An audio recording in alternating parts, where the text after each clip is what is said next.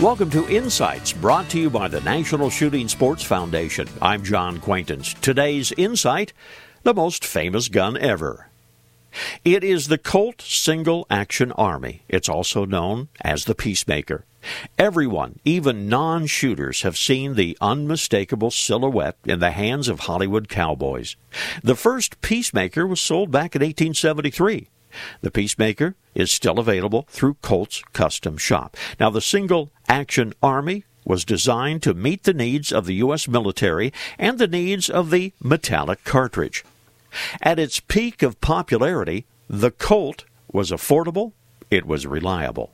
Its mechanism was simple and actually could be repaired in the field by anyone who had basic gunsmithing skills. That made it very popular on the frontier. Today, Peacemakers are highly collectible. They command many thousands of dollars for well-cared-for or for historic pieces. If you happen to own a Single-Action Army or Peacemaker, be aware that you own more than just a cowboy gun. You also own a piece of American firearms history. This reminder, visit the National Shooting Sports Foundation website at nssf.org. Lots of information about hunting and the shooting sports. This is John Quaintance.